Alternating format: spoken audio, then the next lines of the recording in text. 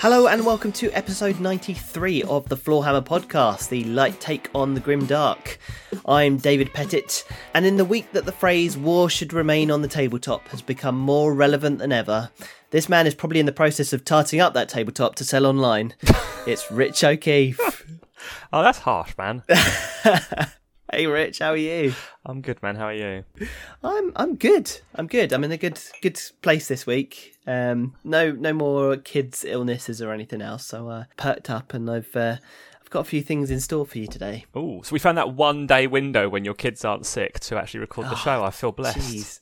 Yeah, I mean it was sickness and vomiting first, and then my little one had a raspy cough and had to be kept in a hospital over the weekend. Oh, so my Lord. yeah, that was a couple of weeks ago now. He's all good now. Anyway, we should probably get onto the specifics of the corporate spiel. So you can find us on Facebook at facebook.com/Floorhammer Podcast, our website, floorhammerpodcast.com, and our Instagram handle at Floorhammer_podcast. So what have we got coming up this week? Well, we are going to shock people by going through some hobby progress. Yes. And not to spoil too much, but have you been working on some terrain, Dave? I have been. I am excited. Yep, got to the end of my Templar cycle at the moment. Nice. Pending. So I thought I'd focus on a few other projects, multiple. I'm excited to talk through this. And we'll cover some GW releases, although there haven't been that many. It's been a quiet month, actually. It's been quiet, which is fine, because that leaves us plenty of time to dive into our topic. But before we get there, you've got a game to talk about, which is going to be interesting. Well, a weekend of games. I actually joined a Deployment Zone TV weekend. Well, I mean, it wasn't officially there, guys, but it's one of the custodians of their Discord.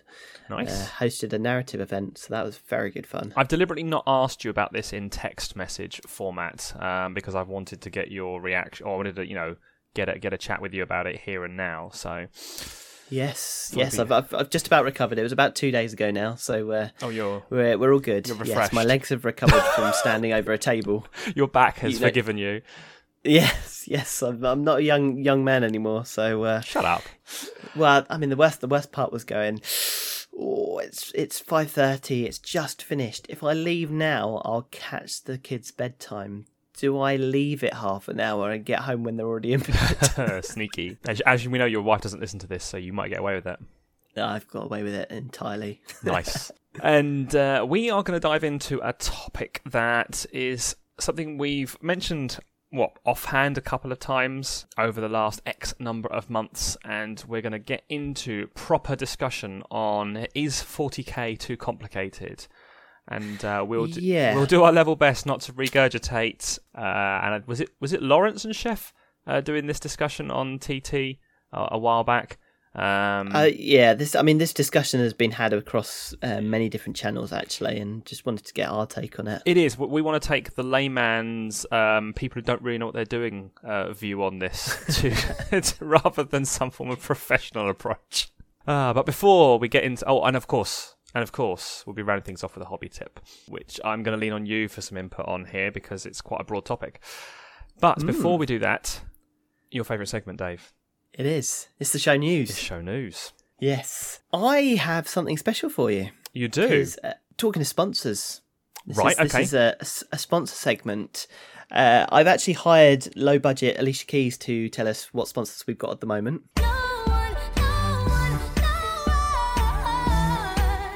Thank you. Was that less than 15 seconds, so we're under copyright requirements? No. It was a non-copyright Alicia Keys. Nice. I knew that. I'm well up on my pop, Dave. Don't try. But no, we have the first sponsor of the show. Do we? This is news to me. Yeah, well, this is news to you because the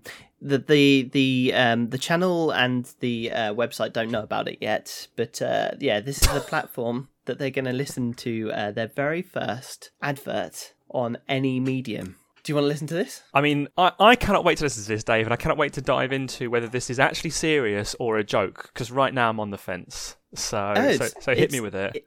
It's serious. They don't know about it yet, but it's someone close to our hearts.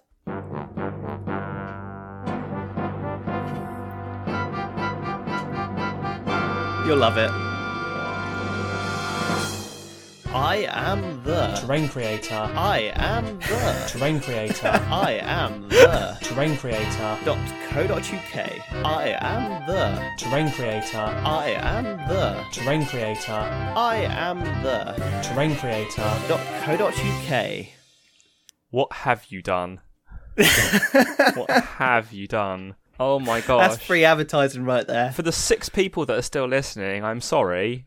And I'm not paying you for this, Dave. Well, you might change your mind. I mean, it's a fantastic song. It's catchy. It's not as bad as Fat Mats, and It's not as bad as Fat Mats, good God.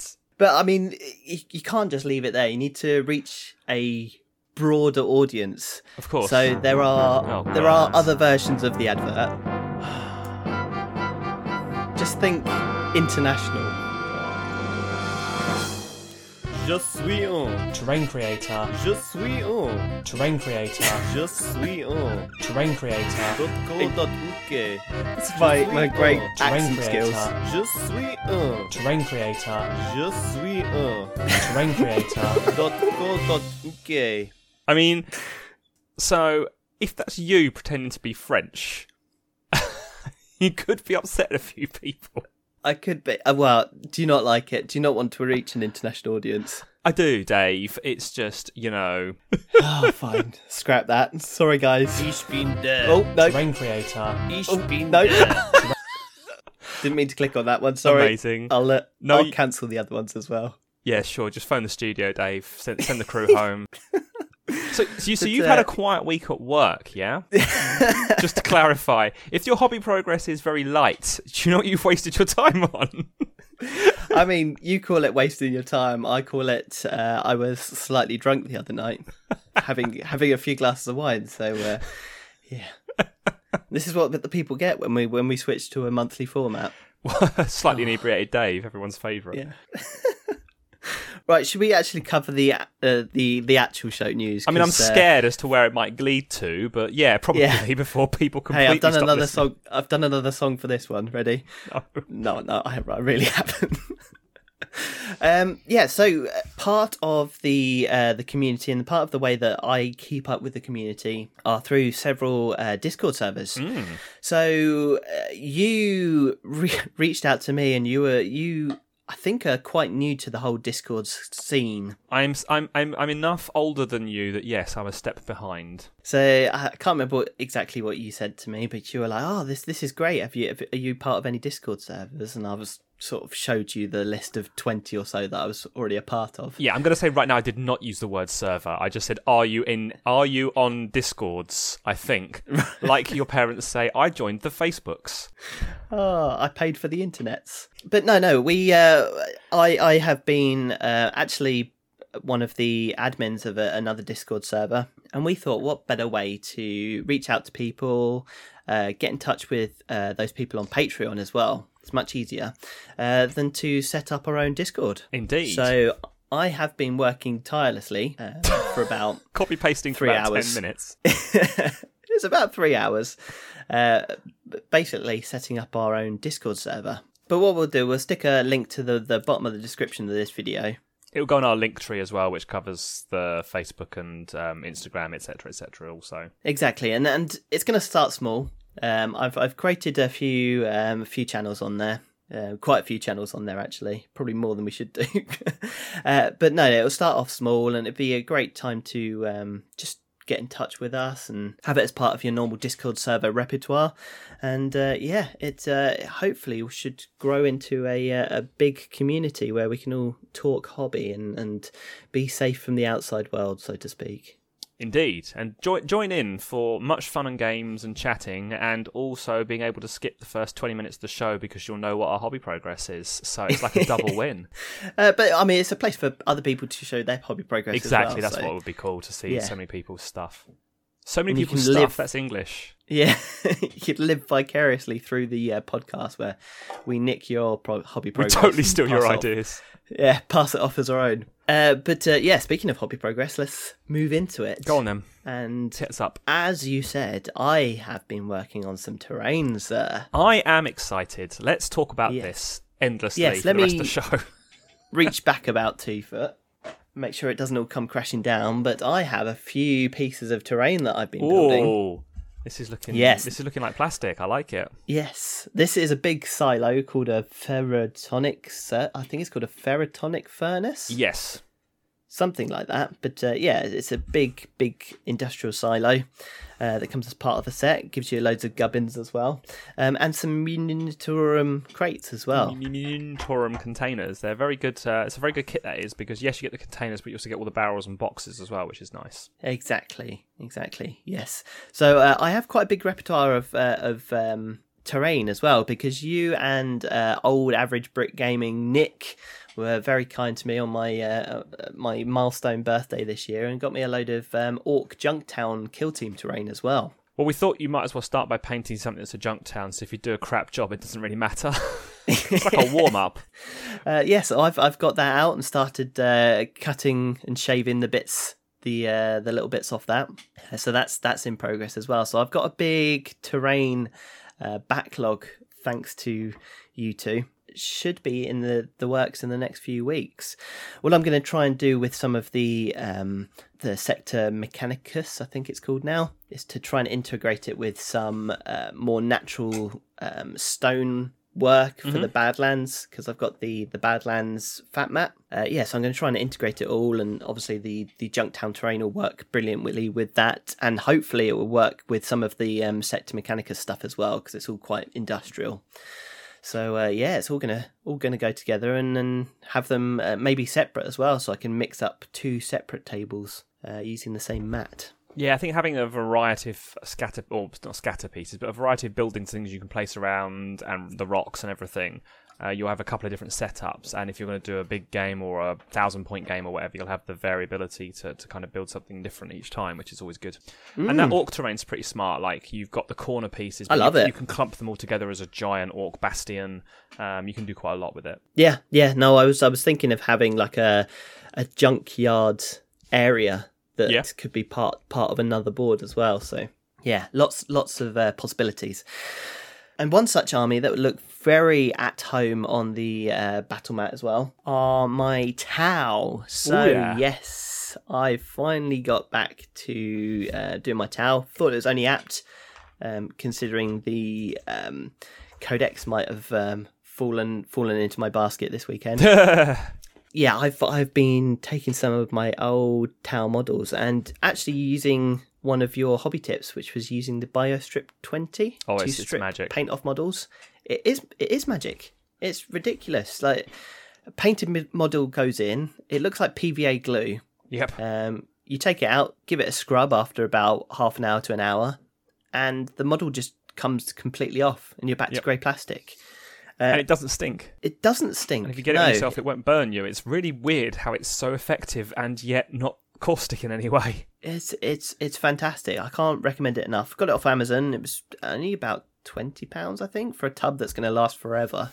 So it's brilliant. I can't praise it enough. So I've stripped a couple of fire blades, a broadside battlesuit, an old fine cast commander, because it's not limited to only metal and plastic. It's brilliant. They're back to the grey plastic, and I've actually been painting them up using a quick test scheme. Always loved the classic Tau ochre colour scheme, but my old Tau were white and snowy, but this time I've bitten the bullet and I've gone for the ochre theme, and I've tried to use an airbrush to do it quickly, because the key with this army project is to do it quickly but to a decent standard. Yeah. And I'm hoping I can achieve it with the airbrush, and then bodge a few mistakes with chipping, with a sponge chipping, and some glow effects as well, some OSL with some quick basing. Should be quite a fast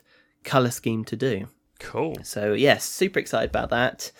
And Tau were my first army, and they've always been sort of my second love after the Templars, obviously. So it'd be good to get them back on the tabletop, and hopefully by the time I finish the army, Tau won't be in such a place where people don't want to play you as a Tau player. They're in a bit of a sticky situation at the moment where they've had a glow up, but they've almost got a bit too good in some people's opinions. Oh, have they? They're in that awkward spot. Yeah, so people are unwilling to, or not unwilling, but they're a bit hesitant to play Tau at the moment because they've heard how good they are. But Right. hopefully that's just a case of they're very good in the competitive format, but if you Okay. take a normal list, they're stripped back slightly, a bit like Sisters. And so Okay. yeah, we'll see where we are with that. And the other thing I've been working on this week is well, I haven't really been working on it at all. It's the conversion mini. So I have Okay, yeah. spray painted it. That's more than I've done, mate. Yeah, so this morning I spray painted it. That's pretty much all of the work I've done on it since last episode. Yeah, so like you said, I went to a narrative weekend, so I was trying to finish off one or two models for that, just because of the list rules. You do love painting stuff to a surrounding deadline, that. so that's kind of worked out a bit, actually. Yeah, exactly. So yeah, before it was to go on YouTube, and now it's to go to this narrative event. So I'm just working from deadline to deadline at the moment. If they're keeping things rolling, mate, that's good for you. But I thought I'd get through my hobby progress a bit quicker this week because last week was ridiculously long. I think we got to almost an hour into the episode and we were still finishing up our hobby progress, or an hour into recording at least. Anyway, so This is get an true. insight of how much is edited. But A lot yeah, what about sometimes. yeah? What about you? You've been not so much 40k, but you've been working on a fair few things as well. Yeah, I've been working on a few bits and pieces. So I mentioned on the last episode that I was painting I had a commission for a 10mm scale model village. Well, model village. The buildings for a village set of terrain, I suppose, is the best way to phrase it. And yeah, I managed to get all those done. They're really easy to paint, actually. It's one of those things that you never use your miniature paints on terrain normally, unless you're doing certain things. I did a video about that. You did do a video about It's that. a bit of a misnomer that you shouldn't use your miniature paints on terrain. That's wrong. You should use whatever paints you need to on your terrain. But The terrain creator told me that yeah, because I went through a lot of his videos. Don't play the song. You sad boy.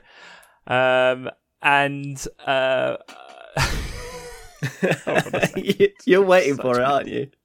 I'm dreading it. No. And I painted the buildings with contrast paints because they are small scale and are crammed full of texture. Like every surface, because it's been shrunk down from a large scale model to a small scale model, every surface is covered in texture. Perfect for contrast paints. Were really quick and easy to do. So yeah, really enjoyed painting those. I had to do 16 buildings in the end, which was a lot, but they didn't take that long. And I didn't get fed up with doing them, so I considered that sort of like the win-win. 16. That is literally an entire village. Or It hamlet. is, yes. Yeah, I think it's verging onto Hamlet. I really don't understand the difference. But yes, I'm going to nod and smile on that one, Dave.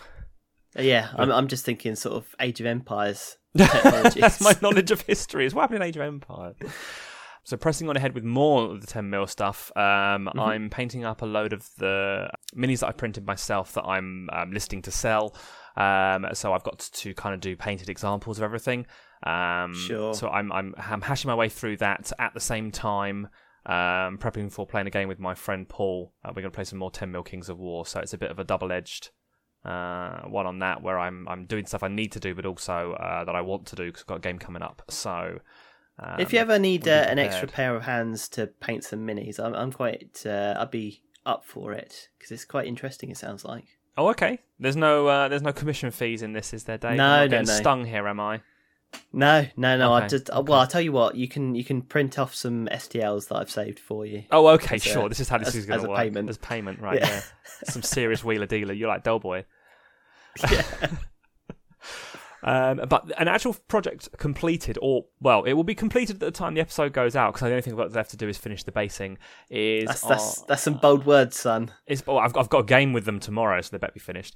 Is my Adeptus Titanicus Legio. Right. So, yes, I've been following your progress on the old Instagrams. Yeah, I have basically. I finished painting all the Titans. It's just the basing left to do, and I have copied the Eagle Warriors colour scheme because, as mentioned before, horrendous to paint on a miniature for me, given the colour choices that I had. The exact whites and blues were very difficult to work with, but scaling up to a much larger model, it's been actually a lot of fun. So I've finished them up. I've added my transfers because I love adding transfers. and really enjoyed it. I had to add, it was white and blue, which is a good scheme, nice and bright and bold, but it got a bit samey on the bigger model. When did it get samey? Was it once you painted your Ultramarines, or was it when you painted your Ultramarines again, or was it when you painted your Eagle Warriors? Or no, I mean samey on the model, you smart ass. So you had to, I had to kind of break it up a bit, and I went through some of the, the cool stuff that they add to Titans, and everyone likes hazard stripes. So I both did blue and white hazard stripes on some of the shoulder pads to tie in with the theme. The hazard stripes on a Titan is just the most... It's stupid. Yeah. It's stupid, but it's 40k, Dave. And 40k is nothing if not stupid. It's useless. So yeah, who's not going to hear a Titan coming towards them? I mean, that's why the Reaver has a hazard striped fist. Because when a building-sized fist is about to punch you, you need to make sure you have prior warning. So painting yellow and black warns you that it is dangerous. Make sure you wear a hard hat. That'll save you. But that was actually quite a lot of fun. And I bought some fancy small-scale masking tape following my own hazard stripe tutorial guides. I used some 2mm wide masking tape, which made it possible. I tried painting one of them by hand. It looked absolutely horrible. So I rebase coated it yellow and went straight to the internet and ordered some 2mm masking tape because I don't paint straight lines very well at all. 2mm masking tape sounds very fiddly. It is if you're doing it on something that's not a flat armor panel on a Titan, then it was fine. Sure. Or curved surface, but even on the curved surface, it was fine. Because I did my trick of laying a dummy piece alongside it, and then putting the correct strip next to it, and just moving that dummy piece down the line. Kept everything nicely lined up, so it worked out fine. Okay. And next up on the workbench is some stuff for Gaslands. Ooh, so this. Is this the one where you got basically what they called micro machines or not matchsticks? What they called? You're thinking of Matchbox, but it's Hot Wheels is the preferred scale. But yes, Hot Wheels cars. Stick guns on them. Yes, exactly. You take a bunch of Hot Wheels cars. You don't steal them off your child. You buy them yourself, or you reuse their unwanted ones. I would steal them off my child. I mean, yes. Well, we've seen what you questionable morality here. Well, we've seen you nick your kids' clothes for presentation on the internet, Dave. So let's not go too far down that rabbit hole. I got told off because my youngest is now fitting into it and wore it for World Book Day, and my wife questioned why it was bigger than it was. The hood was a bit stretched. I wonder why. Bit my tongue on that one. So I've started working on that. So I've got like 4. It's a super easy game to get into. The rule book is like a tenner, and loads of places sell it. And you just buy yourself 4 or 5 Hot Wheels cars. You repaint them as you see fit. You stick a load of stuff on them because the setting is essentially post-apocalyptic races, Mad Max. Mad Max, yeah. It's Mad Max-esque. So you stick a bunch of guns and oil cans and traps and stuff on your vehicles, and you're off to the races. So that's next up on the bench. I've got my 4 Gaslands cars that I picked up at my local supermarket. Do send me a picture. I will do. I'll let you know. I'll put it up on Instagram as I go along. I kind of want to do one anyway. I probably won't play Gaslands just because new game systems to me are a bit dodgy. I mean, this game system is idiot proof. It's super simple. And it looks like a lot of fun. I mean, that'll be the test. Yeah. I'll play you, and we'll see how idiot-proof it is. We do need to get a date in. Actually, we do actually. Yeah, let's plan it on air. That's a good idea. Yeah, let's get that sorted offline. But it's super easy. I mean, all you do is you super glue the wheels so they don't roll across the table, and then add stuff and paint your vehicle to look as battered and rusty as you like, which, as you know, is my paint style for a lot of stuff. So obviously I wouldn't super glue the wheels because rolling it across the surface sounds awesome. It does, until you realise that it's a game and your model positioning is important. So if you're like, I'm just going to move my... Oh no, it's rolled across the table. Oh, I was in last place, but now we don't know where I really am. Yeah, I know your tricks. In the depths of YouTube at like 2 a.m. in the morning, I like watching the races they do on treadmills with all the Hot Wheels cars. Is that a thing? You ever seen any of those? No, but yeah. I'm going to be straight on that after this. Google it. I mean, it's right after the marble races. Nice. So, yeah, it's the same sort of vein of those. You'll end up rooting for a random car, like a 67 Mustang in purple, because you get really excited. This sounds like a very, very. This sounds like a very deep well of YouTube watching, so I'm going to get straight on that. Yes, it is. I'll tell you what's annoying. Just at a tangent, YouTube Shorts showing up in your internet history, like your YouTube history, and then suddenly all your related videos are like, I don't know, remote controlled jets being things because you watched a 30-second YouTube short. Oh, really? Yeah, it's kind of annoying. Oh, I'll be careful of that. Sorry, first world problems. Carry on. Problems. But that's me up on my hobby progress. It's been a fairly productive month, and got more projects on the go. That yes, they're not a 40k, but I am diversifying my hobby portfolio or something like that. You're fine. Hobby progress can be anything. I think we've established. I mean, you've before. established that in the past, Dave. Hey, I think building my kitchen was one of my hobby progresses at some point. So there we go. Did you build your kitchen? Creating a child. Well, no. Oh, come on. No, people don't want the details. So, GW releases then. Yeah. Very swiftly moving on. Oh, dear. Right. How do we segue into this? I'll tell you what, Eldar got released. Let's just pretend it didn't happen and carry on. Yes, Eldar released into the wilds. Where's my new Xenos models? Lots of Warhammer community articles on the different aspects of the Eldar, pun intended, with lots of different units, that baller Avatar of Cain, and some very interesting army-wide rules, as well as the different Craftworld rules as well. So yeah, they're all in the wild. So are the towers we'd established last episode, and the Tyranids are following along very shortly. So it's good. It's bringing some diversity into the wider world. Obviously, the Tyranids got some love with some FAQs and different faction books, as well as White Dwarf articles, which we'll go into later. Yes. But it's looking up and up for the Xenos races, and as a Space Marine player, I am happy that other armies are getting some love. I know it's the gateway into the hobby, and every kid is introduced to Space Marines, and it's always good to have a big range of Space Marines that they can choose from straight away. But having the different armies of Xenos being released now is much better from the game. As a Space Marine player, I was getting bored of the different Space Marine releases that were just being out, Space Marines all the time. Yeah. It's not the heresy. No, it's not. But talking of Space Marines, it's interesting to see that there's new stuff for the Chaos Space Marines coming. Yes. It's not the exact change they're digging for.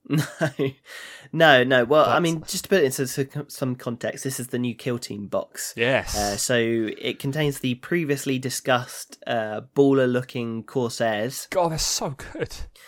And the other side of the Kill Team box are these new Chaos Space Marines, again with new sculpts, a la the Blackstone Fortress Chaos Space Marines. So if this is the way that the range is going, then I am all for it, because these guys look great. So what I think it is the same way they did new Pathfinders for the Kalnath Kill Team box set. Sure. It is a sprue.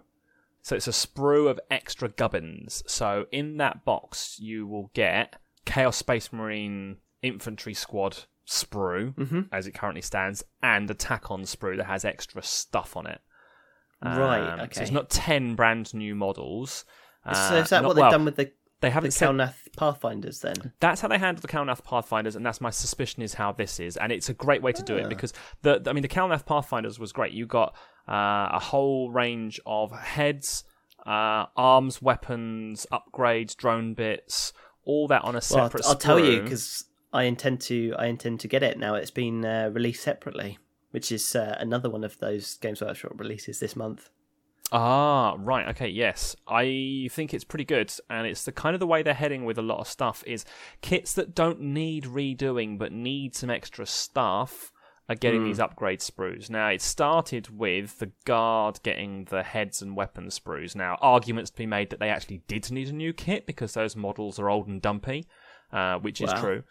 Rumours say watch this space in exactly towards the end of the year / start of next year. Yeah, so exactly. But this is a great way of them doing it. The Chaos Space Marine kit only came out, 3 years ago? 2.5 years ago? 3 years ago? Something like that. Pre-pandemic, I'm just going to nod my head. Nod your head. It was pre-pandemic, and this is a good way to add more to that and give more options. Especially seeing as, and we've discussed it before, kits are becoming a little less customizable. You have single piece, mostly single pose models that have some options that do change the pose, but not completely. So having a third set of options to add to those static leg and torso arrangements, which is what it usually is great. Yes, that's. I was going to say it's usually a static body, and then arms and heads can be swapped. Yes, which is all right, but it's no Orc or Space Marine old kits that could just be completely changed depending on what torso and legs you put on them. Exactly. Yeah. So I think this is kind of a happy workaround, and adds quite a lot of fancy new stuff. So an interesting looking box set, and getting their hands on those Corsairs this way for a starter is a winner. And the good thing is that is unlike previous editions of Kill Team that came out before, where the box sets didn't have an actual whole Kill Team in them, which was the first Kill Team box set because you didn't have enough points for a Genestealer Cult Kill Team in the Genestealer Cult box set. Great stuff. These are actual ready to go kill teams with they're made up of multiple fire teams as needed, and all the stuff's in there. So it's a game in a box, actually game in a box this time round. And moving on finally to another box. This is a new combat patrol for the Tyranids this time, and you get a lot for your money if we are going on current pricing. So this includes 36 Termagants. 36. There are Ripper Swarms in there. There's 3 of the Warriors and the Hive Tyrant as well. It's a pretty interesting kit because you're getting, 2 troops and a HQ, right? I think it's your 3 Warriors are troops, isn't it? I think it's three squads of 12, isn't it? I mean, you're going to do your Hormagaunts in a big horde, though, right? That's how you play them. You don't take them in units of 12, do you? Do you? I don't know. I don't play 40k, but I don't play Tyranids either, so I'm not really sure on that one. But yeah, no, it looks like a great kit, and it just looks from the box like what putting aside value and everything, it's what you expect a Tyranid box to be. A big monster. Okay, it's got the Warriors as well. A big monster and a horde of Gribblies. Like that's Tyranids in my mind, is the horde of Gribblies. I know everyone just plays them as the monster mash or whatever you want to call it these days, because it's all the big stuff. I really love the carpet of Gaunts. Yes, approach sweeping to Nids. through. Yeah, it just looks like what it looks like to me. So I faced one this weekend. Oh, did you? It was thematic and scary, but they do just die. If you breathe on them, they die. New codex pending. Yes, that might change things. But yeah, overall, like you say, not overly busy. But they all actually, have you, Dave, seen today's recording on Tuesday? Have you seen today's new release model for Tyranids? Yes, I did. The Parasite of Mortrex. New named character. Yeah, new named character for the Tyranids. I have had nasty run-ins with previous named characters from Tyranids, mostly the Parasite of Mortrex and the Doom of Malantire, both of which had heinous rules in their day. But this is still a heinous rule. It looks like it, and it has a superb new model. Oh my gosh, it's good. Oh yeah. It's flying. It's got a big, long, zone throat tail. So it looks like a halfway between a winged Hive Tyrant and a gargoyle size. But I mean, let's just talk about the special rule, the parasitic infection.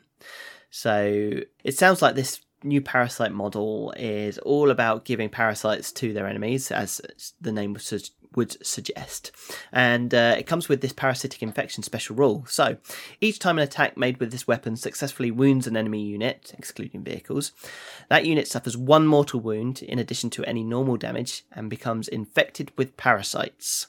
Nice. So At the start of your opponent's command phase, for each enemy unit that is infected with parasites, your opponent must roll 1d6.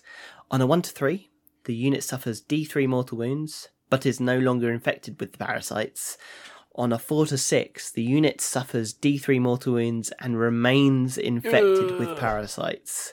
Oh, Ouch. I can just go on and on and on. Ouch. And that's not all. If the unit suffers 2 or more mortal wounds as a result of this ability in this phase, set up a new friendly Ripper Swarm unit on the battlefield within 3 inches. That's brutal. It's a nice nod to how the parasite used to work. I don't remember the ins and outs of it exactly, but I remember the rule had a really cool flavour. It was like, there's something up with Sarge. Essentially, the Ripper Swarms would burst forth from one of your units at the start of the game. And I've seen some pretty hilarious outcomes with that. This sounds awesome. like a pretty good way of doing it. It should be said that those Ripper Swarms don't take up reinforcement points as well, so you don't have to hang some points back. So, I mean, they're Ripper Swarms, so they'll die super easily. But it's one more base for something to kill. And it came up this weekend that they can't do actions, Ripper Swarms, because they're a swarm. Right, yes. That's very relevant. We were having a joke about someone trying to... so one of the missions was about data intelligence, and these Ripper Swarms trying to control a comm terminal. Not going to happen. Nope. Cool. Right. Well, do you want to get into talking about the games a little bit more then? Because we haven't done a chat through games section for a while, so this will be interesting to hear what's your latest experience of playing some 40k action. Yeah. So it has to be said that this is not matched play. So this was open play. So this was a completely not new way of playing for me, but different to the norm. So it was a 2-day event called Weekend at Bernie's, and it was hosted at my local sort of big gaming centre, which is the Factorum in Warminster. Nice. So it's hosted by one of the Deployment Zone TV regulars, not Winters or Liam Dempsey, the two sort of main ones. Yeah. It was a completely narrative event, a bit like the old campaign weekends that we used to go to at Warhammer World. And it was completely open play, and there were a few caveats to your lists as well. So it's 1750 points, so it's still match play points, which was good. Right, yeah. But there were no named characters, because it was a small system where there was a lot of infighting and named characters sort of wouldn't be there. There were some exceptions, like I played against Deathleaper, the Lictor. Okay, cool, yeah. Because it's just a sort of a random guy, but there was no sort of chapter masters or sort of Trajan Valorous or anything like that. So I played 4 games. I played Tyranids twice, actually. But I also played World Eaters and Mephret Necrons as well. Cool, so a bit of variety and not just Space Marines, Dave. Yeah, well, that's what I was hoping. And actually, so the event was split into 3 factions. There were the Alliance, which were the good guys. So this was Weekend at Bernie's. Yeah, this was Weekend at Bernie's 3. So there have been a few narrative events linked to the Hendris system where we were fighting previously. So the Alliance were trying to get the F out of Dodge and trying to rescue their wounded and escape or recover stuff. The Unknowables, which essentially are non sort of Chaos Imperium associated acts, so the Xenos and that sort of thing. So they were there to again recover their wounded or devour or I don't know, convert people to the greater good, that sort of malarkey, all that good stuff, and also to recover some an elder artifact that had been smashed. Called the Tears of Magnus. So that was one of the big overarching stories, and then you had the Cabal, which were the chaotic forces, in both senses of the word. Okay, yeah. So in the first game, I played Tyranids, which was a welcome change, because I hadn't played Tyranids in yonks. I think last time I played Tyranids would have been Ian and his... I think I played his Gargoyles way back some time back, yeah. Goodness me. Yeah. So this was the equivalent of the Crusher Stampede. So this was Leviathan and Big Gribblies, and they had it wasn't quite the Crusher Stampede rules or anything like that, but it was the Monster Mash, like you said. But they did have the Tyrannocyte, the big drop pod for the Tyranids? Yes. Yep, so they had the big Tyrannocyte, they had the Morlock, which popped up in the middle of the battlefield, the Tyrannocyte, which dropped off in the middle of the battlefield. They had some advancing Gribblies that started in the middle of the battlefield, and Right. he went first. So they were all in the middle of the battlefield, so I was very much hemmed in. Ooh, under pressure right from the get-go then. Yes. Very good game. Had a great time playing against them. I was very much, my back was against the wall. Okay, yeah. My stuff was dying left, right, and centre, and the only things that could practically do consistent damage were my Eradicators. They were against the big monsters. Yeah, heavy Eradicators were my MVPs of the weekend, and my Centurions coming out of the Land Raider. Okay, they are flat damage 3, and they do some work. Do they? They Spicy were boys. very good. Yeah, I mean, it was about 600 points for the Land Raider and the Centurions inside. But the Land Raider just didn't skip do much, over did it? Because you have a Crusader. Ah, I'll get to that. So yeah, Ooh. it was a very good game. Ended because it's open war. We don't have secondaries, anything like that, and the primary is very not difficult to get. But when you're playing in that sort of format, it's quite hard to score the 5, 10, 15. So I think I lost quite handedly because I couldn't actually get out of my deployment zone.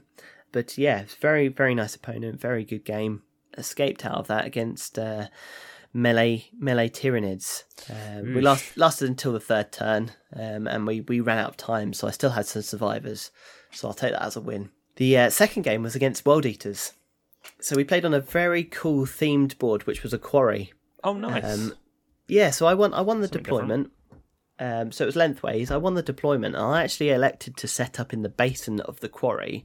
And I was against World Eaters, and I thought it would be quite cool to watch the World Eaters sort of run down the side of the quarry at me. I will say that Berserkers are freaking scary. Yeah. Yeah, they do put some damage out. Yeah, I mean, I managed to kill one of their transports, and that Berserker squad was mown down once they'd got out their transports. Right, the problem was the other 3 rhinos with Berserkers in, and they ran through my army. They have a ridiculous number of attacks, can fight up to 3 times. And he had Mutilators, which are crap or good. Like, amazing. There's no middle ground. Mutilators they're the combat. They're the combat. Combat obliterators, Right. Yes. but they have the classic sort of orc style. What's your strength? What's your damage? What's your AP on a D3? That sort of thing. Okay. Yeah. So They can be very good or very bad. And in this game, the entire time he was rolling like 3 damage, AP -3, that sort of thing. And yeah, those 3 were up against my Land Raider and tore it open in one round of combat. Yeah, There's 3 of them. Yeah, did like 18 wounds to it, and it was already injured. So yeah, it ripped open like a tin can. And all of the Terminators on their team, he had a load of the Red Butchers Terminators. Oh, right, yep. Really cool. Did nothing. Because really? they were ready to fight the Land Raider, not thinking the Mutilators would do much, and just stood around, did nothing, and I managed to completely wipe them off the face of the earth, because Templars are actually quite good in melee as well when they hit back. Turns out, yeah. What a surprise. Yeah. But again, I was quite hemmed in, so they got to me super quick. I tried to shoot as many down as possible, and yeah, failed miserably as they ran through my lines, mainly because they had covered the objectives that I needed to get to. Yeah, and I never really got out of my deployment zone thanks to some annoying terrain. So yeah, there we go. So I was 0-2 on the first day. Eesh. The next day, I faced Tyranids again. So this was more of a hoardy Tyranid with 45 Gene Stealers. Oof, and yeah, and Broodlord. Yeah, I mean, it's quite thematic. He also had one of those Exocrines, the big Tyranids with the big artillery piece on the back. Oh, The yeah, big yeah. Sort of phallus cannon. So we'd set up. It was quite good. This is the game where the Land Raider Crusader came into its own. Yeah, this is its moment to shine, right? Yeah, squads of Gene Stealers were. It was like watching sort of live action Space Hulk. It was the the Salt Cannons and the Hurricane Bolters just mowing down Tyranids, even with the Catalyst, which is a 5-up feel no pain for them. Yeah, they were dying in droves. Unfortunately, one of the tournament organisers had seen this, and they were basically tasked with screwing up people's games. Okay. So what had happened is some rogue Baneblades had found their way onto the battlefield and proceeded to just shoot random targets. So there was one Baneblade on my side and one Baneblade on his side, and we got to pick a target to shoot. So I went for the Exocrine, which is the artillery piece, and he went for my Land Raider. So basically, the tournament organisers, like I said, were in charge of screwing up people's games and playing random stratagem cards that were event only, and were just there to be played just to mix up the games a bit. So I'd been quite lucky. In the first 2 games, we were hardly touched. There was one point in the second game where a card was played by a tournament organiser where our 2 warlords could only fight each other. Oh, okay. Unfortunately, I took a Space Marine captain or a marshal, and he got swatted aside by a Demon Prince. Eesh. So, that was my only experience of the stratagem so far.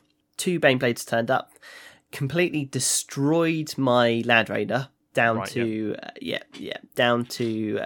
like 24 wounds just taken off of it like that from all of the different guns, and on his side, my Baneblade shot at the Exocrine and did nothing. Absolutely nothing. I think he lost 6 wounds altogether because the guy I was facing, really nice guy, just made so many 5-ups. We were sort of like cheering for him because, I mean, you make a 5-up, it's like, okay, cool. And he made up a 5-up against like the Demolisher Cannon. You're like, okay. And then the Las Cannons, he was making 5-up, 5-up, 5-up, 5-up. The guy that placed the Baneblades felt really bad, but I've got quite a nice conversion for my Land Raider, and he played a stratagem saying, I've never seen that before. And it basically, when something dies that the tournament organizer had never seen before, right? That's a cool you can bring it. Yeah, you can bring it back on a D6 number of wounds. Nice. So my rolling came back to haunt me, and he came back on one wound. Yep, knew it. So yeah, we kept playing, and this Land Raider survived on 1 wound until another tournament organizer turned up and played another stratagem. Okay. He'd been seeing this game from afar, realised that the Land Raider was still alive after 2 more rounds on 1 wound, and played a stratagem which essentially turned my Land Raider into a grot, so into a Gretchen. So it went from toughness 8 to toughness 2. Oh, right, okay, like just totally wrecked it. Well, no, it went to toughness 2, so it had the stat line of a grot. It was a Gretchen. Okay. So my Land Raider turned into a Gretchen, and ironically, his ballistic skill went up. Because I was so bracketed, I was hitting on 5s, and as soon as I turned into a Gretchen, I was suddenly hitting on 4s. Nice. which we thought was quite funny. It also gave me the ability to perform actions, because I was suddenly a Gretchen, and I managed to pick up one of these Tears of Magnus right, relics. okay, sure. So previously you're not allowed to pick up a relic with a vehicle. Suddenly this Gretchen Land Raider at toughness 2 did get absolutely battered. I was going to say, the response to that must have been fierce. Yes, suddenly all these anti-tank weapons were just wounding it ridiculously well. But yeah, no, that was a very good game. We had a great laugh playing that one, and I managed to get a victory in that one, basically because of a Land Raider Crusader being able to mow down Gene Stealers. Yeah, it's pretty strong. Yeah, it was just one of those matchups. And so I was 1 and 2, and I came to the last game, and I was against Mefret Necrons. So Mefret is the dynasty where they get extra range to their weapons, and in half range they get an extra AP, which doesn't really affect me. No? Because I played the vow of the... you got your 5-up invuln. Yeah, sure. And if anyone's seen the game on Tabletop Tactics where I couldn't make any dice rolls, this game was completely the opposite. Oh, no. Like, I felt really bad because I was saving everything. There was an entire round of shooting from Necrons, killed 2 scouts, 2 neophytes. against everything, against my eradicators, against my sword brethren, and very, very tanky the army, the Black Templars can be, with Feel No Pains and Invuns. But it just carried on in that way, with eradicators just wiping out 4 wraiths just like that. Wow. Did multi-wounds, he failed all the Invun saves and just killed them outright. So it just turned into one of those games where I didn't really like doing what I was doing because it was so one-sided. And I managed to just run through his army. Even though he'd gained objective points and gained the primary objective points, I caught up and then started getting the sort of the 2-3 more primary objectives, and I was getting 15 points a turn, he was getting 5, and I just sort of overtook and went out into a big lead. So yeah, that was the tale of my 4 games. The event created stratagem cards were a massive win. Because we could see on other tables, obviously, what was happening, and there was some sort of weird shenanigans going where psychers would go insane and turn on their own army, that sort of thing. People who were picking up the Tears of Magnus, sometimes they had like 3 different relics on the table. And then some tournament organizer would play a card where they blow up and deal mortal wounds to people who were holding them, that sort of thing. And they always tried to balance out games. So if someone was sort of winning really obviously, they would either like gift a unit to the other player or play stratagems to hamper. So it was very well organized, very well carried out, and this place, the Factorum, is really cool. So there's tons of gaming tables. This was 60 players. Wow. At this narrative event, so it's very good, and I had a great time. It's the first event I'd been to in years. So I had a great time, and I'd thoroughly recommend anyone on the Deployment Zone TV Discord to check out the other events that are going on. Sounds awesome. Sounds like they really hit the nail on the head with the narrative elements. Yes, it wasn't about who was winning. Like, I mean, ironically, my favourite game was the first one where I got my bum absolutely handed to me. Because it wasn't about who was winning, and it was all about the moments in the games, and I had some heroic sort of last stands in that game. Yeah, and some really unrealistic dice rolls. So it was a game to remember, and I had a great time. Ended up going 2-2. My faction unfortunately lost. So the Unknowables, which were the sort of the Xenos races, they came out on top, and there was also a 4th faction, the Real Space Raiders. So some Drukhari turned up on people's tables, nice, to just shoot the closest units, that sort of things. Yeah, that was all good, and to steal the Tears of Magnus as well. Some guy was having a heroic last stand on a table. He was telling us about it, and a Dark Elder Raider jumped in. The guys jumped out, stole the Tear of Magnus, and just like clawed off, pissed off. Nice. Fantastic. The guy had an amazing Mordian army, actually. Oh, lovely. Yeah, it was really cool. Yeah, and had like the old sort of British sort of battlefield flags as well as the standards. So it was really cool. But I really liked it. And open play was strange because I've never played that sort of thing before. Mm-hmm. I've always played match play. Yeah. And open play without secondary objectives, and you're mainly focused on killing each other. I had good fun because of the opponents.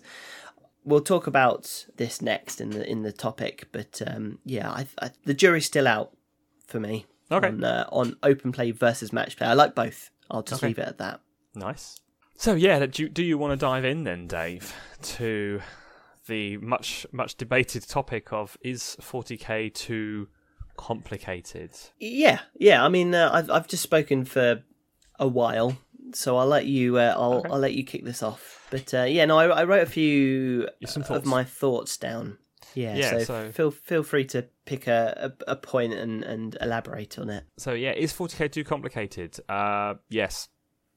Okay, I'll go into more depth than that. This very much is a subjective matter as to whether it is too complicated. I don't think there's an answer to the question, is 40k too complicated? Is 40k too complicated for you? And that's not as in a you can't cope with it, it's too complicated for you. Not as an insult, as in like, is it not what you want it to be? Personally, for me, it's not too complicated. Mhm. It is complicated, but it's not too complicated, because I am very much a one rule system person and almost a one army person. Yes. The problem comes about, which is why I am not envious of people on YouTube that have to do this in front of a camera. The problem comes about when people have multiple armies, multiple game systems that they have to know, even so much as sort of non-GW game systems that they have to worry about.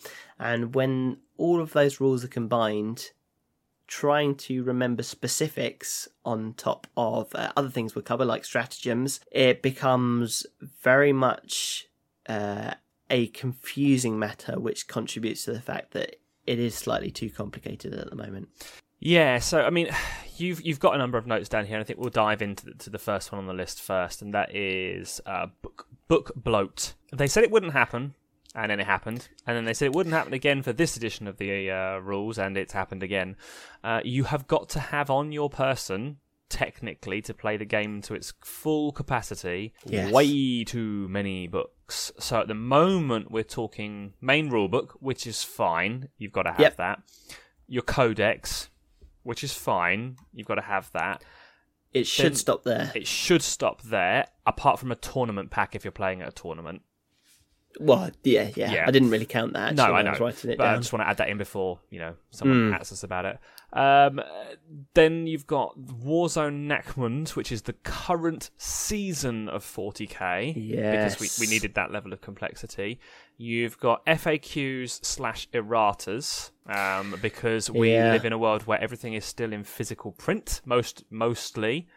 So you have to have the updates to the product that you bought, which sometimes come out before the product that you have bought actually is released, which is hilarious. White Dwarf, if your specific rules are... They stopped introducing legal, as in like actual core game mechanics in White Dwarf for a while, which I liked. They had flavorful stuff that you could implement, but now you have approved rules going into White Dwarf. You need to have your big rules balance update, did they call it? You have to have your balance update if it applies to your army, because some of the armies had core changes to their codexes that were outside of an FAQ and errata as part of a balancing act. And you need to have potential supplements, like your Space Marines have supplemental things. You have the Leviathan got their supplemental rules via the Octarius campaign books. Yeah. This is the example that I gave, which was if you're trying to run a Crusher Stampede. So the Crusher Stampede was a specific detachment rule, if we're going by old terminology, in a White Dwarf that contains the Crusher Stampede list, and quite often you're going to be playing Leviathan because it boosts them. So you're going to need the Octarius book because it has the Leviathan supplement stuff in there.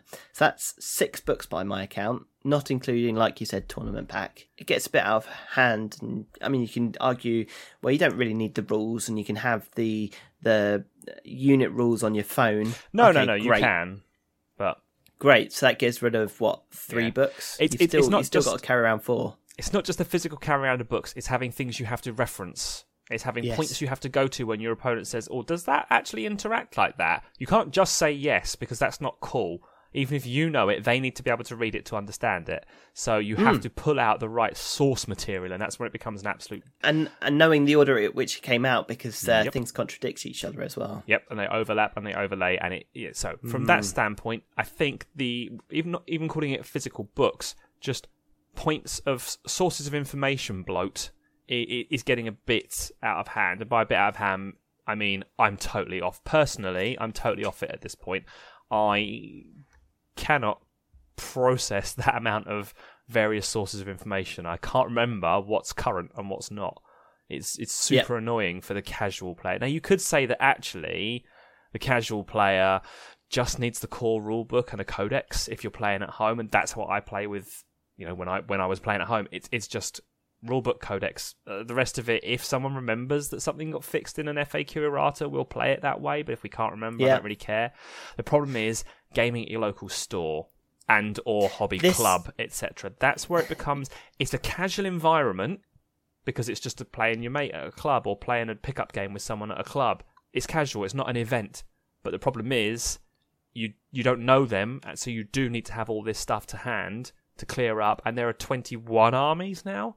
So you know, well, this was with an event in mind because yes. I mean the rule packs usually say that you need all of the materials that you need with you. But if you rock up at a store to play, you should have these things. If you want to use the Crusher Stampede, for example, and you at your local gaming store, you might be playing someone who's been playing the game for 2 months. I don't know. We've got some human encyclopedias. Like we had Chef. Oh yeah, just told us every single rule. You can't rely on that. You have to have these things. So it's becoming a bit, And if you're a new player and your opponent rocks up and says, "Oh yeah, well I'm using this rule selected from this book, selected from." Sure, it's not good. But it's not just books that there's a little bit too much of. I think a common gripe, even with people who know what they're doing, is that there are just way too many stratagems. I have had this conversation with so many people. Too many stratagems. I like the rules that stratagems provide, but the fact that they're not maybe special rules for the datasheet, or they just get rid of stratagems and just give an extra rule to your data sheets, because having the extra rule on the data sheets means you only have to remember the special rules that are associated with them. Yeah. Get rid of all of the stratagems altogether. Forget rerolls. I mean, that's a separate argument about reliability. Yeah. I wish taking away the rerolls randomness of dice rolls. Yeah, taking away the randomness of dice rolls in a dice rolling game is we're going down the wrong route of making everything way too reliable. But yeah, stratagems, like I love some of the cool stratagems that are like, play this stratagem, and I don't know, it's got some cool name, but essentially it is they count as standing still. Just build that into the unit. Just make them less powerful and build it into the unit. They always count as stationary. Done. Right, yeah. And I know it's to represent that towards the end of the game, the sort of it's all in disarray and you're less likely to be able to. Yeah, exactly. Blah, blah. But there becomes a point where, yes, this stratagem's from my supplement and this stratagem's from my Space Marine book, and you're back into that again, yeah.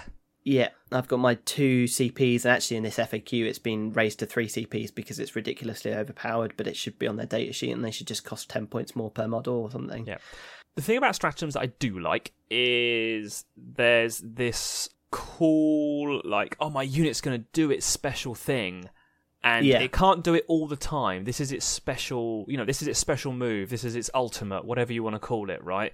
Like, that's cool. But to be fair, we're getting to a point where they're doing it every turn anyway. That's the problem. It's not their ultimate. It's just what they do every turn. You have, you have a bunch of chaos bikes with melt guns that are Slaanesh devoted in your non-Slaanesh army so they can move fast and cacophony twice to blow up a tank. It's like, that's what they do. They move fast and cacophony every single turn. It's not special and cool.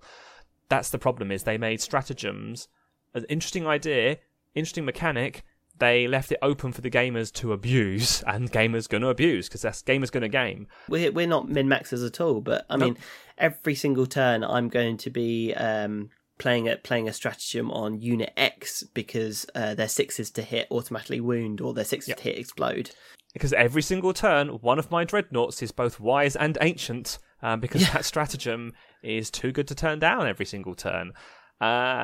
It's just Berserkers with Death to the False Emperor on 5s. They were playing it every turn, and I was prepared for it because I knew it was coming. So it loses its specialness, which is the whole point of it in the first place. So if they're going to keep stratagems and not have them as special rules for the unit, once per battle, this unit may do this special rule.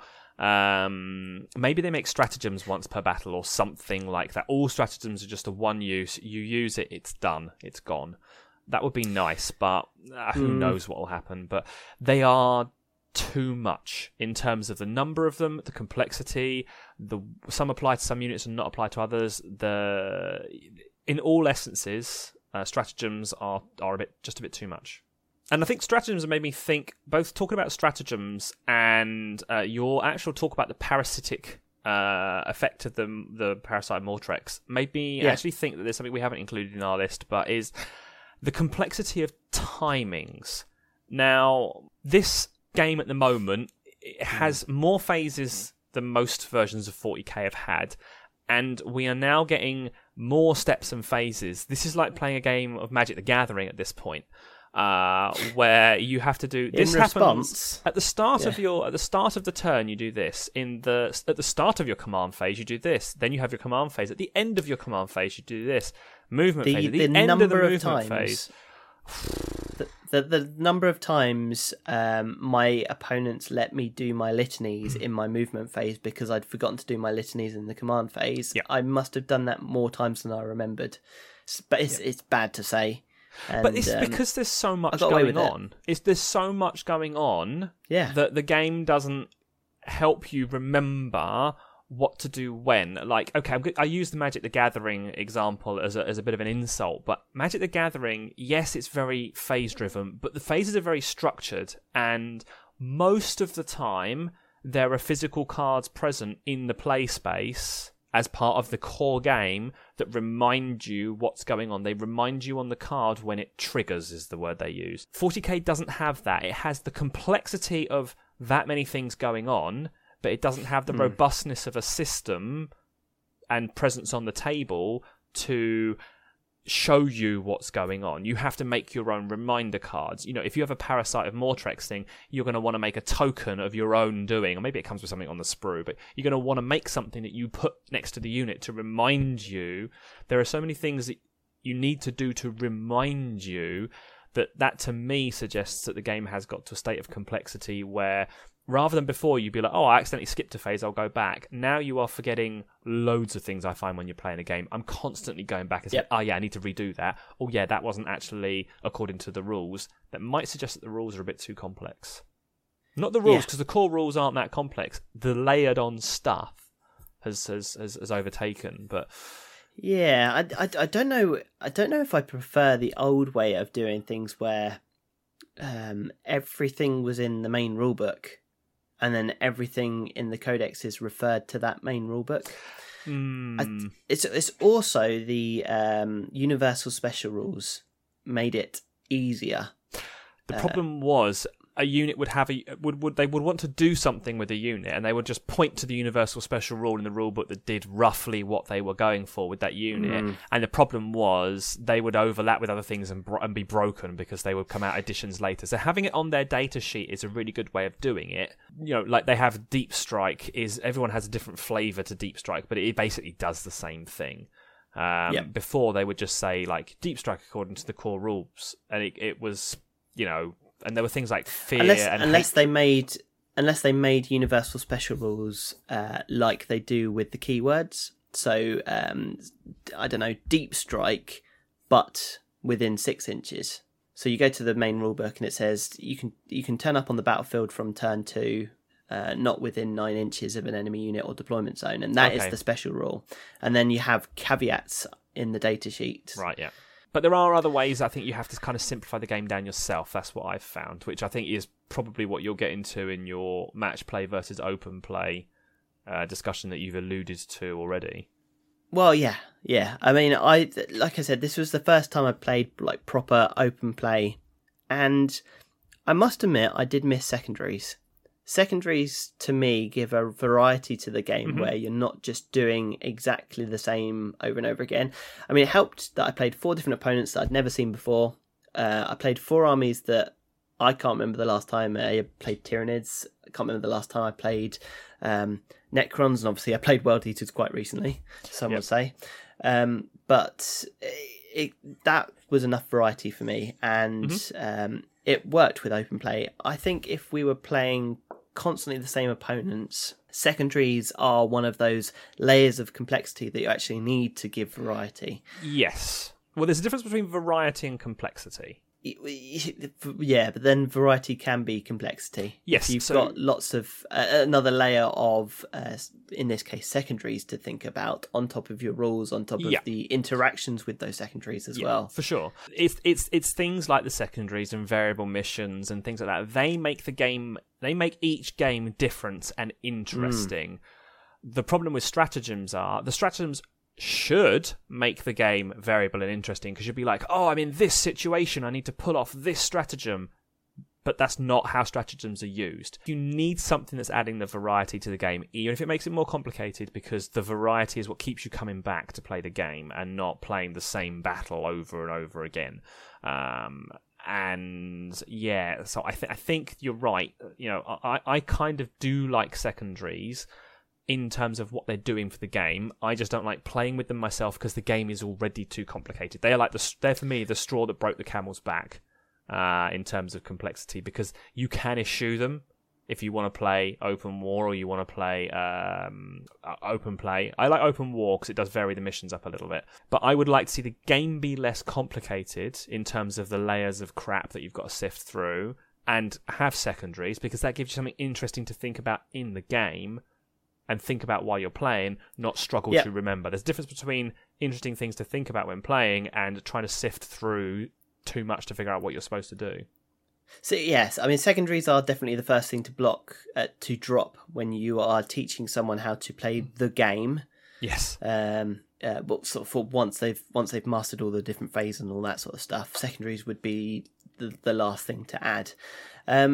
I find the other thing about match play versus open play is power level versus points. I have always been a points person. Yeah. Points just make everything easier.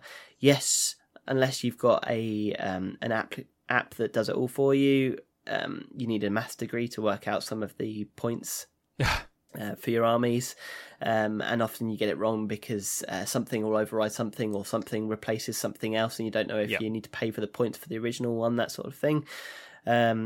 Before you've even started playing the game, there is a level of complexity when it comes to it, and that's if you've got the latest version of FAQs, erratas, rules, points, balance updates in front of you at the time when you're writing it as well. Yep. Luckily, we live in an age of apps that constantly update themselves, if they have updated themselves. So it takes like a week or two to come through. So yeah, it's another sort of nod towards open play. The only issue is that power level seems to be very variable.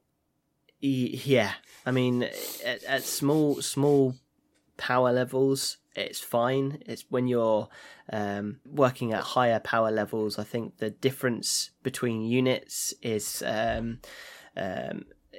exponential. Yeah. And it becomes more and more of an issue the higher points you get, because they're probably like 1 or 2 power levels out each unit, but then as soon as you've got 20 units, you've got a whole extra 2 units worth of power level to play with, versus another army that you should be level on points with. Yeah. Especially if you've built your army around points. So, the Death Watch stuff, for example, that I built. I built it with paying points in mind. So there's a bunch of dudes with shotguns, and there's a bunch of dudes with just bolters. There's a couple of special weapons. All shotguns if you're playing power levels. Yeah. That's the issue. Well, if you're playing power levels, you have all thunderhammers and storm shields and frag head guns and frag launchers and laser eyes and everything. Laser eyes. That's pushing it too far. But do you know what I mean? Like the difference is you can have a unit that does a bit of light shooting, and you included it because it's got a cool looking models with a thunderhammer in there, versus a tooled up death machine. And there's quite a few units in Dual Thunderhammer Death Company. There's various numbers of units where you can just abuse the power level system. Yeah. But it's not there for. It's there for pick up and play games, isn't it? That's what that's what the power level is. It's all about your opponent when it comes to that. Right tool for the right job, I think, for that one. Mm-hmm. But yeah, an interesting comparison. I think pick the game mode that suits you. I'm way less into playing matched play games, but I think I will always use points for list building. I'm looking forward to when Maelstrom comes back. I know it's more complexity, but at least it's written down in front of you rather than secondaries that are, you just have to remember and think ahead rather than just read a card in front of you. The next point I wanted to make is, how would someone new approach 40k. So we've covered this topic in the past, but I think it's quite relevant to this conversation, and that is how complex is it for someone that's played tabletop sort of dice games before, or even model games, so coming over from, I don't know, like Malifaux or even just Warhammer Fantasy, and someone that's never played a tabletop sort of war game before.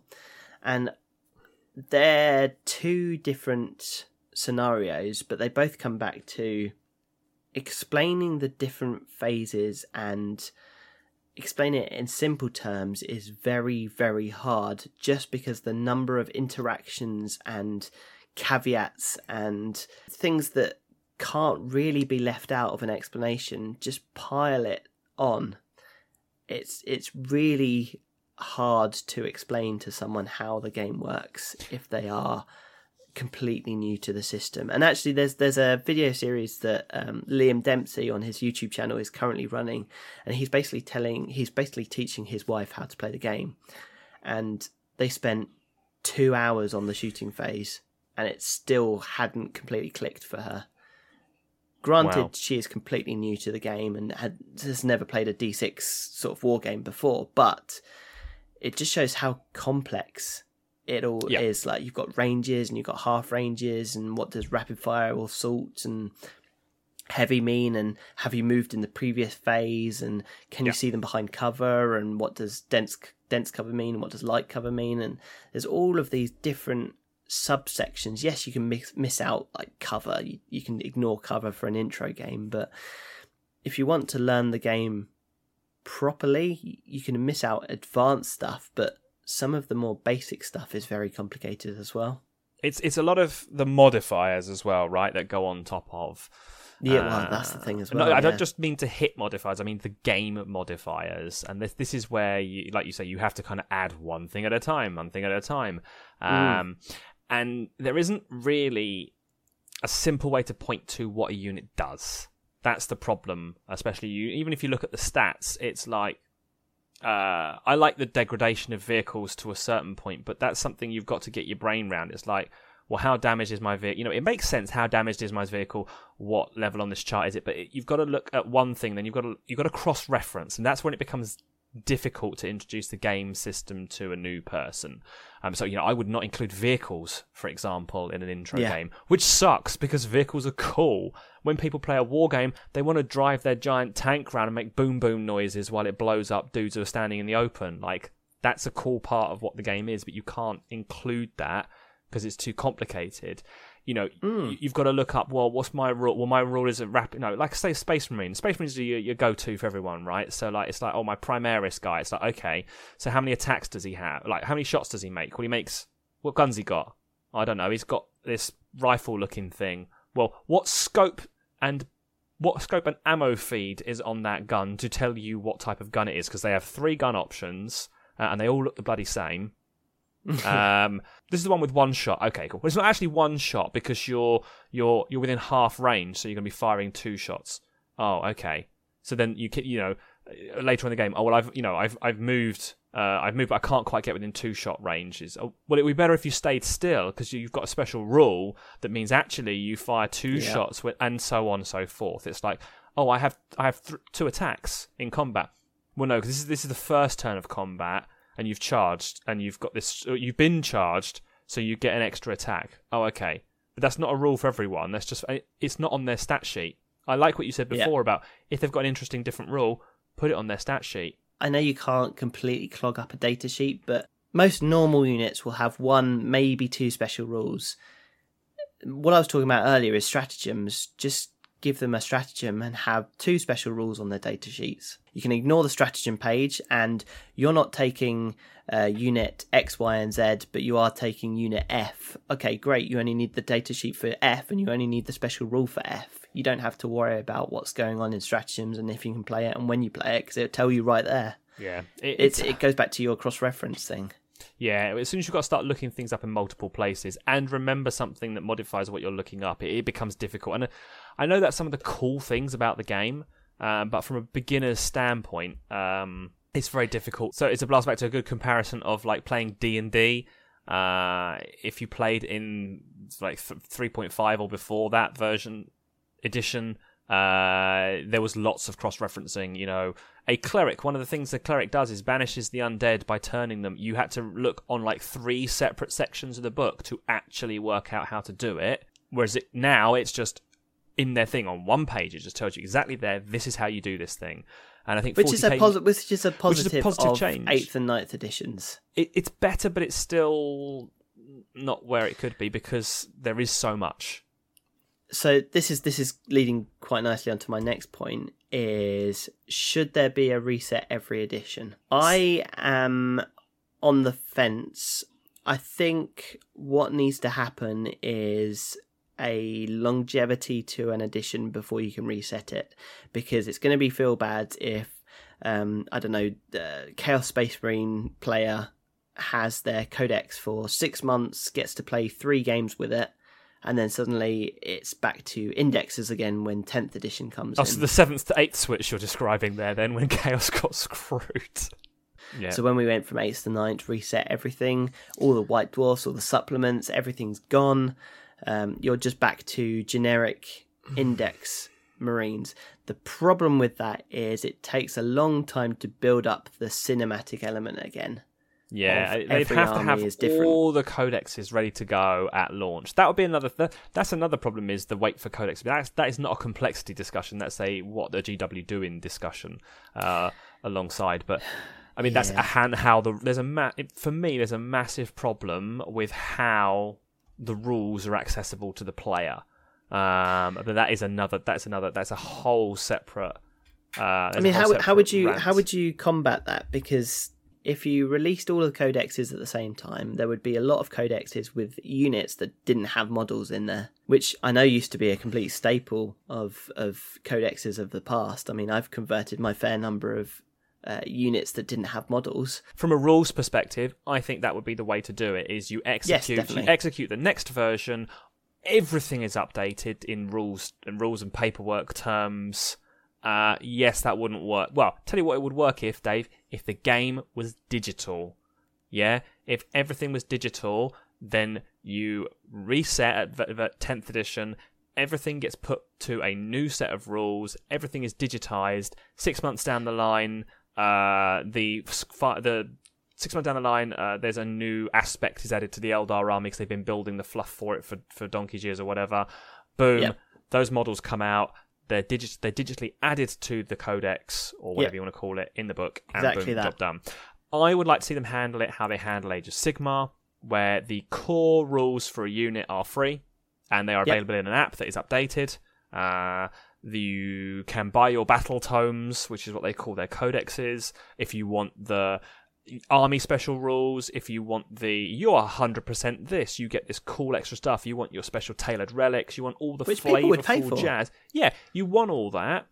Bang, there's your book to buy. If you want to just throw some models on a table and chuck some dice at your mates, all the rules are available for free in a core app that is updated. Now, I don't know actually how well updated the Age of Sigmar app is going to actively play Age of Sigmar. It might be absolute trash, but it shouldn't be. But the point being, you don't have to buy anything. You don't have to buy anything other than toy soldiers from GW to play Age of Sigmar, which I really like. Which you probably would anyway. If the codex was free and I picked up the codex, I could go, well, at 30 quid, I'll buy a box of like Termagants, or I'll buy a box of Neophyte hybrids. Yeah, because I didn't have to buy the codex. Yeah, there's a few things that I might have physically, like the data cards. I quite like data cards. They're very handy. Them in front very of me, handy, especially for stuff like psychic powers and debuffs and stuff, where you put the card next to the unit, which you mentioned earlier. It's very good in that sense. But yeah, I would love that, and that's probably the way it's going to go at some point, is everything will go digital.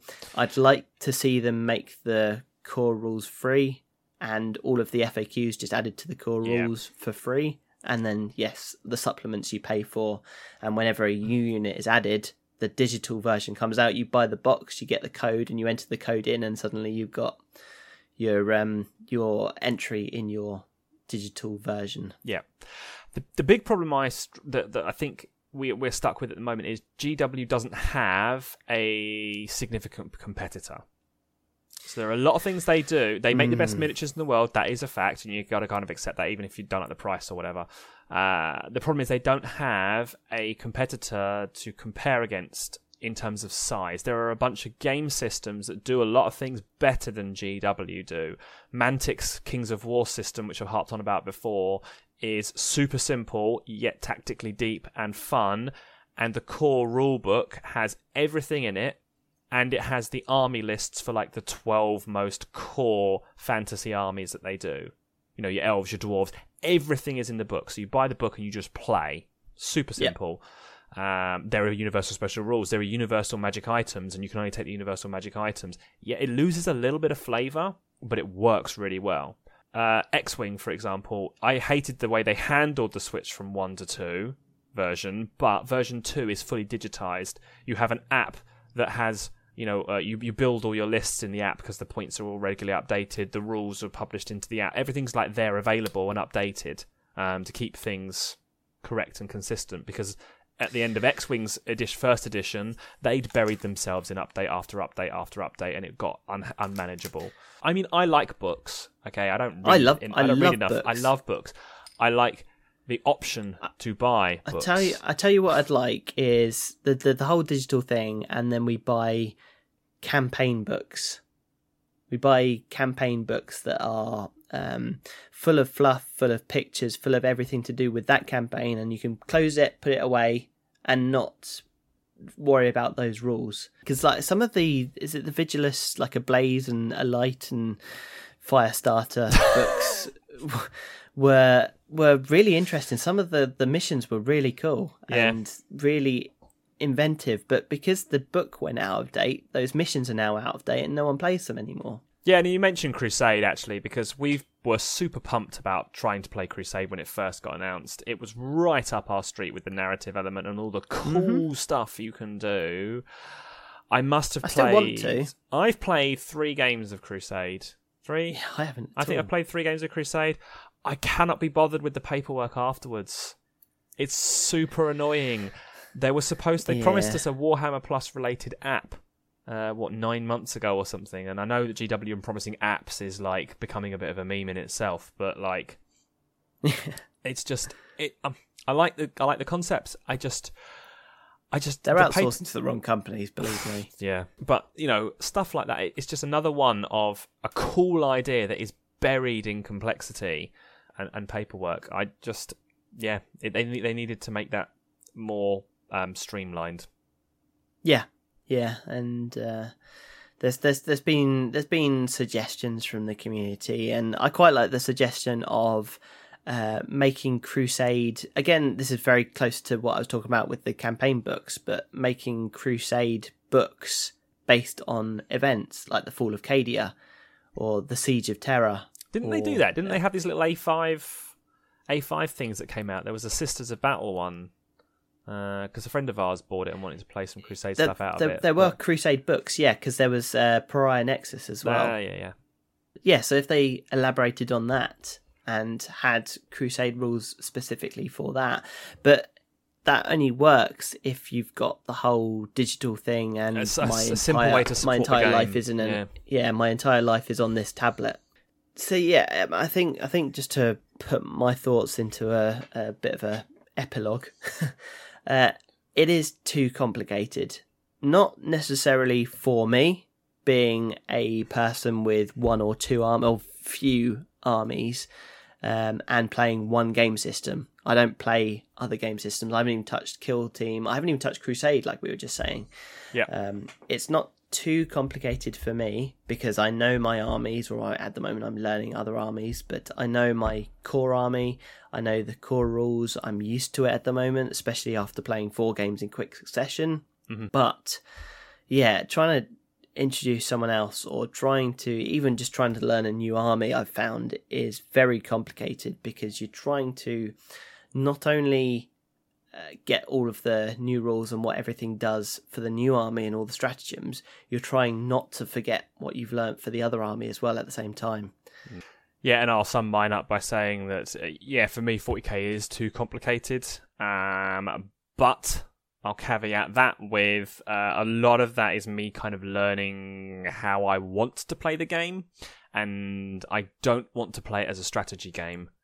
I want to play it as a cinematic battle simulator with my mates, which is why I think for me, that's why I dislike the complexity, because I just want to get lost in the cinematics of what's going on and not suddenly realise that I've screwed up by not activating two things that I should have activated back in the XYZ, and now I put myself in a stacked poor position or whatever. Right, so let's try and end on a high note after what sounds like a massive complaint for the last half an hour. Well, yeah, I mean, it's complicated. I like where it is. You're on the fence. So, let's move on to metallics, shall we? Let's do it. So, I want to talk about painting metallics, because I've been doing a fair few things with different products recently. Some have been great, some have been frustrating, although Dave and I disagree, so we'll get onto that one. First up, this is true metallics, when you use actual paints with bits of metal in. This is not about non-metallic metal. Just note, for me, that is incredibly skill-dependent, and I'll just hard pass on even trying. I look at tutorials on how to paint it, and my mind just doesn't get. It's time dependent. So I've done it before, and it's worked, but it's taken freaking forever. Okay. Because I've had to keep going. I mean, that's where the skill comes in, because I've had to keep going back over bits. Yeah. So we'll focus on how to paint with actual metallic paints. And for me, there's two kind of main ways of doing this. This is step one is your traditional GW approach to everything. Now, this is the GW method of base paint something, shade it, highlight it. Yep. Usually with some sort of edge highlighting approach. This does look good in metallics. So if you base your metal in something like lead belcher, and then you want to GWify it, shade it with some Nuln Oil, and then highlight it with some Stormhost Silver. Or if you don't want to go quite that bright, I think it's what's the dwarf one? Ironbreaker, yeah. Ironbreaker. It gives you a nice crisp finish. This is good for your cleaner looking metallics, I find. You get a bit more of a sharpness look to it. See, I disagree, because I really don't like the look of edge highlighted metals. Oh, okay. I mean, this goes back to my whole sort of paint style anyway, but I much prefer layer highlights on metals, just because large areas would attract the light rather than just the corners. Yes, I'm focusing on how GW would get you to do it. Yeah, is that for that clean, crisp, sharp look. Good for things like swords and weapons that have a sharp edge, right? Yeah. And angular armor plating and all that sort of thing. But I think the median on this is kind of where you're leaning towards, which is to do your base layer, and potentially a shade, and then to start layering your brighter metallics. Maybe have 3 progressions, so 3 colours, so 2 progressions, however you want to think about it, to build up the reflection of the metal. And again, we're not getting into non-metallic metals where on a curved surface you're supposed to actually invert the highlights, because it gets very confusing about how light behaves. You and I think have focused more on that zenithal approach of top down. The upper facing surfaces you're doing more layer. Well, the difference is that we use metallic paints for metallic surfaces. Yes. So it naturally catches the light anyway. And it helps you paint as you go along, because I find that with the metallic paints, when you're looking at your model and you've got your base on there, you can already see where the metallic paint is catching the highlights from its shape. That tells you where to put a little bit more paint. And then for me, the third approach is the kind of the old metal look, and that is to start with the dark base. And you've got to do this step first, normally. This is a classic how to paint Thousand Suns or Chaos or whatever. Do this first because it's messy, and that is to base it in a dark colour and then dry brush up. And this gives you more of a burnished look, because you're buffing the colour onto the model. So we all know how dry brushing works and catching the edges and the top surfaces and things, but it does kind of simulate that worn metal where dirt is collecting in the recesses of the metal, water's running into the recesses and aging the metal that way, and you end up with that antique-y look to the metal, because you've essentially used the effects of time, but with paint to kind of generate that look of it being a very soft transition from the shade to the highlight. Like you say, it's not that stark edge highlight effect. You can slap on some edge highlights to make it look like chipped, like you've just been in battle or whatever, but it does give that kind of antique-y look, is how I'll describe it. So this is actually how I do metals. So I use a dark base coat. Usually it's Balthazar Gold if I'm going for a more brassy gold. Okay, yep. But if I'm going for a brighter gold, it's Retributor Armour. Good paint. And then it depends on how dark I want it, whether I go straight into highlights or I use a wash on it. Yeah. And then paint it up from there. So I don't dry brush it, but I do layer on, especially if it's something like trim where there's not a lot of surface area. I will completely bypass the shading and just not paint over the darker bits in those recesses. Yeah. And I think that this gives you the options to then pick your look based on what you're painting. You know, is this a knight in fresh armor, in which case he's going to be all super shiny and clean? Is this a battle-worn space marine or chaos marine who's corrupted, etc., and you want that dark, dirty look to it? You can pick as appropriate. But we can't not talk about what paints to use. So I personally am not a fan of the GW metallic paints, with the exception of Retributor Armour, which is I'm good. All on board with you on that one. Retributor Armour is great. I will say that Leadbelcher, the base silver, is very good. I find. I don't like its texture. It sounds weird, I know, but so I always dull it down with a shade anyway. Okay, yeah. So that's always dulled down. The other one is only recently I started using it. It's Liberator Gold, so it's from the same family as Retributor Armour. It's the highlight, isn't it? And that doesn't tend to separate like the other metals do. Okay, I find if I'm using a metal for more than one brush stroke, this is stuff like Runefang Steel, Stormhull Silver, it just one bit's got a bit of silver on the brush and the other bit's just milky grey. Yeah, it's not great. It's horrible. So yeah, I'm completely with you on anything other than the base coats, with one exception. For Games Workshop is pretty bad. Yeah, I've recently had a lot of success with the Vallejo Game Air range. Air paints as well, which is the funny thing. It's designed for airbrushing, but what that means is you get a pre-thinned paint that is not so runny that it's not airbrush runny. It's actually got quite a bit of body to it. But the pigment particles are very fine, because the biggest problem with airbrushing metallics is you've got the metallic flakes in the paint, they jam up your airbrush. So these ones have got like an extra fine grind, and the silver has insane coverage. So Byron from Artis Opus uses this paint all the time, and it's absolute magic. But and I like their brasses as well. And they do a colour that's the same as Tin Bits as well from the old G-Dubs range. Is that brassy brass? You've got, brassy brass, but also their... Because I have that. There we go. Because it's a great brass colour. Great brass colour. And they've got things like, there's one called Rust, which is actually just a dulled brass, which is really nice. Nice. Their golds are trash, though. Like, worse than GW. I've bought the Vallejo Air Gold, thinking, their metallics in their Air range are really good. The gold is horrendous. I'm tempted to just chuck it in the bin. It's so bad. I just cannot get on with it. So yeah, funny you should say that, because they do also do another range Vallejo, which is called Metal Colour, and I swear by it. So you hate it. Yeah. Well, I hate it for base coating. I hate it for base coating. See, I'd never use it for base coating because I like Leadbelcher and I like Retributor Armour or Balthazar Gold, again, depending on what I'm painting. Yeah, the Metal Colour needs a shake because it does start to separate, the same as the Games Workshop ones, not as quickly, I must say. But the finish is much better than the Games Workshop ones. And it is... I've got the two bright ones. One is literally called Gold, and the other one's called Matte Aluminium. Okay. But they're they're designed for an airbrush, right? As in, that's their design. So they've got that fine pigment, so you get a very nice shine off them.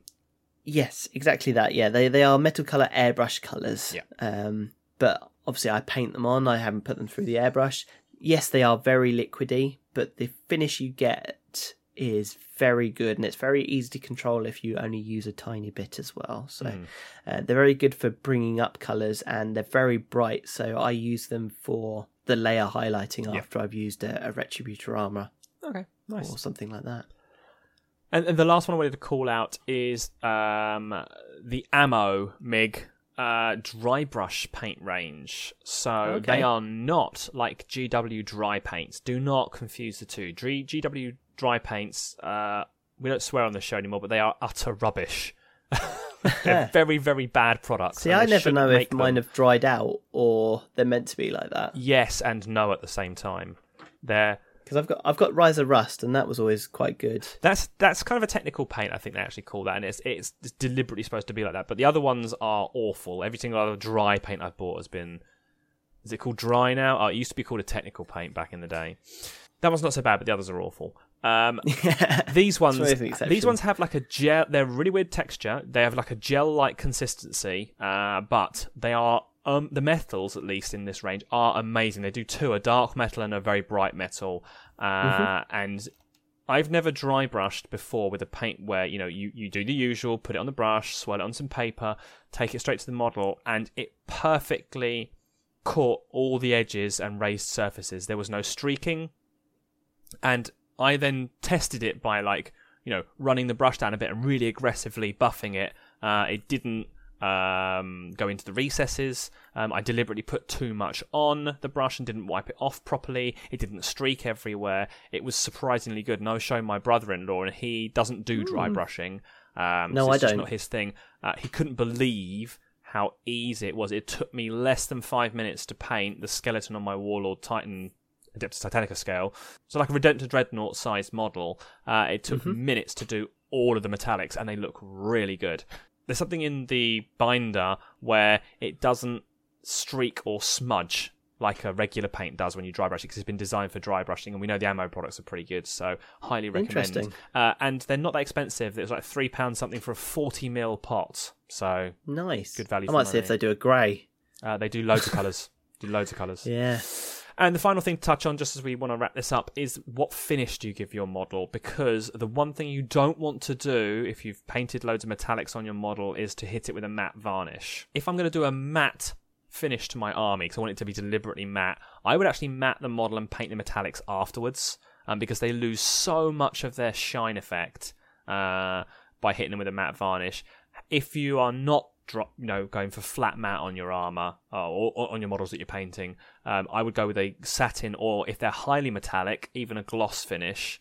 Not like glass coat gloss where it's super shiny, but a satin or glossy finish, because it really plays into the reflectiveness of the metals, whereas matting, you lose a lot of that effect. So adjust your finish of spray paint. Just finish a spray varnish to match, depending on how much metallic's on your model. I did my contrast marines that were contrast over silver. I did them with a slightly glossy finish, and it looked significantly better. I did matte them down when I first sprayed them. I'm like, that looks awful. I've ruined this model. I then put a gloss coat over the top, and it looked so much better. So because they're mostly metallic. So like your Alpha Legion or something, like you're gonna want to hit them with a gloss finish to finish them off. Yeah, sure, definitely. Great. Okay, so, I mean, we're on the 2-hour mark of recording, so I will wrap this up now quickly. Don't worry, you have noticed cut this down. Yeah, exactly. Right, we are available on facebook.com/Floorhammer Podcast, our website, floorhammerpodcast.com, and our Instagram handle at @Floorhammer_podcast. Cheers, guys, for listening. Speak to you next show.